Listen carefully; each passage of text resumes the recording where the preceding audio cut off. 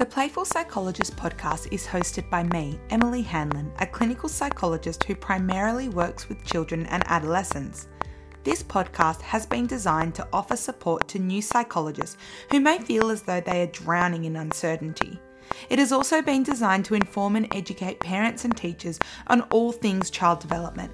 Along with some special guests, I explore different aspects of child development, including developmental disorders and emotional regulation, while also advocating for those who may be falling through the cracks in our current system.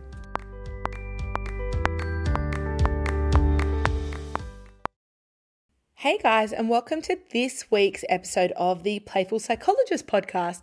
Today I want to chat about picture books and how teachers, parents, any therapist can use picture books to teach a lesson to children. Now, this isn't going to be a long episode. It's quite a short one. But what I want to do is chat about how I like to use picture books, and then I'll give you guys an example of 10 questions that I might ask kids when reading a picture book, kind of to facilitate that emotional conversation or, stretch their emotional development a little bit. So picture books are, and if you follow me on Instagram, you'll know, I think are one of the most versatile resources you can own as a parent or a clinician, because you can just use them in so many different ways.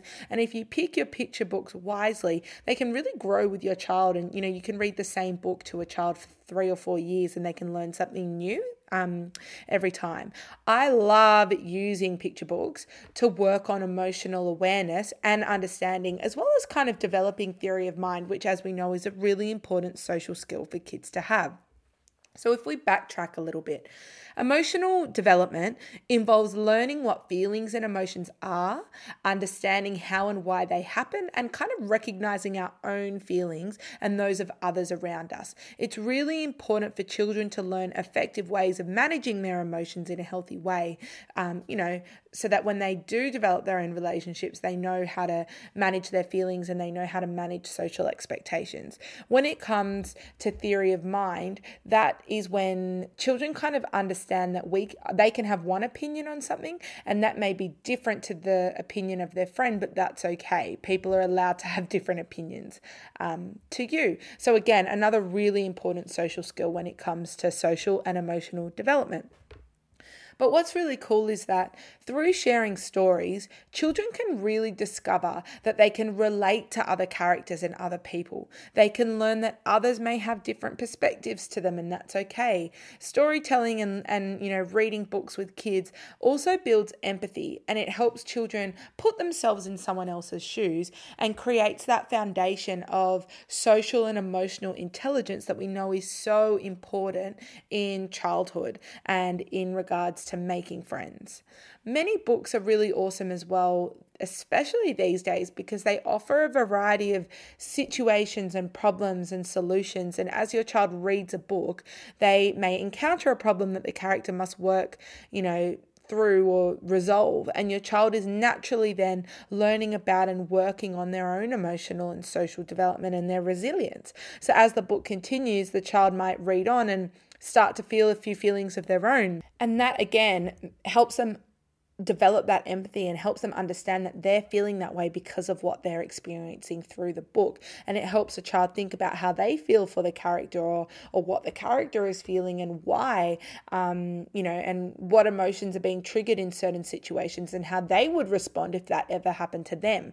One of my son's favorite books is actually called Unstoppable Me, and it's by Bethany Hamilton, who, if you haven't watched her documentary, it's incredible. Bethany was bitten by a shark as a teenager in Hawaii and lost her arm, and basically she's just spent her entire life now talking about resilience, and she's amazing. She surfs with one arm. She's just so cool. Anyway, she's written this beautiful child's book called Unstoppable Me about a lion called Makana who likes to surf, and it's my son's favorite book. And from a very young age, when Makana got dumped by a wave, my son would go, "Oh no." And now as we read it, we talk about that and we talk about the different feelings. And I'm just sharing that example because I think it's a really nice way to show you that you're never too young to start this stuff with kids. You can do it from as early as, 6 months. And even if they're not fully understanding or resonating with what you're saying, the more consistent you are, the quicker they'll pick that up as they grow. So yeah, you definitely don't have to wait till they're older. I guess as well, reading is a really simple way for children to explore their emotions. Most children's books offer the problem, but the books also travel through a variety of emotions from anger to worry to happiness and so on. And as your child reads or hears a book and relates to a character in the story, they're better able to kind of learn and experience more emotional skills just by, reading this book. So your child will develop their feelings based on what a character is experiencing, and in turn their emotional development will easily enhance in real life experiences. So reading is also, I guess, a really safe way for children to learn how to express and think about their emotions. And if you are reading a book with your child and they do experience an emotion, you can then help them work through it in a really safe environment. And it also opens the door to new ways that a child can cope with emotional responses or can manage their emotional expression. Reading can help your child express their emotions and also develop a higher self-confidence in sharing their feelings and emotions, because they think, if the character in the book can do it, so can I. And I think the more we talk about emotions and that we label our own emotions and we label the emotions of characters in books and TV shows, the more children can see that it's totally normal to do that, and then they feel safe doing it. So normalizing all emotions, I guess, is the goal here. And picture books are just such a beautiful way to do that. We all have access to picture books. If budget is a problem, you can just borrow some books from your library, and usually it's free to sign up to your local library. So that's why I think this is such an awesome way to encourage emotional development, because you don't need many resources. So when you are reading with children, here are 10 of the questions I like to ask. So number 1, what feeling does that character show? What are they feeling? What's going on for them? What emotion is on their face? Then you may ask, how do you know they're feeling that way? What about their body? What body clues do they have to let you know they're feeling that way? Or what is their face doing to let you know they're feeling that way? Another one is, what made them feel that way? What do you think made him feel angry or sad? Or who do you think made him feel angry or sad? Then another question, do you think there was a better way that character could have shown their feeling? Because he used his hands and he pushed. Do you think there was another way he could have done it? Or you could ask, hey, if that happened to you, would that make you feel angry as well? Or would you feel a different feeling?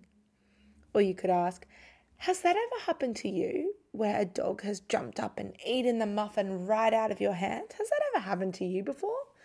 Oh, I reckon if that happened to me, that would make me feel pretty angry.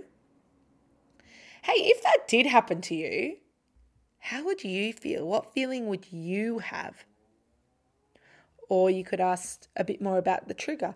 What happened to make the character so angry? What things happened? Was it one thing, or were there a few things? Another question is, if you could suggest some things to that character to help him with his big feeling, what would you suggest? What would you say to him? And finally, do you think the character in this book was only feeling one emotion? Or do you think there may have been another feeling as well? I wonder, do you think it was one or more? Oh, it was more? What else do you think they were feeling? So that's just an example there of 10 questions I like to ask. I think I want to finish by saying that you definitely don't need emotion-specific books. You don't have to go out and buy emotion-specific books after listening to this. Any book will do. I'm also going to link an article that I think was pretty amazing in the episode notes today, and you can check it out. It's kind of really cool at giving you more ideas on how to use books with kids to develop their emotional awareness. So I'll pop that up as well. But yes, I hope you guys found that useful. Another short, nice, sweet episode. But that's how I like to keep them, because I know if you guys are anything like me, you don't have time to sit down and listen to long episodes. I'll talk to you guys next week. See you later.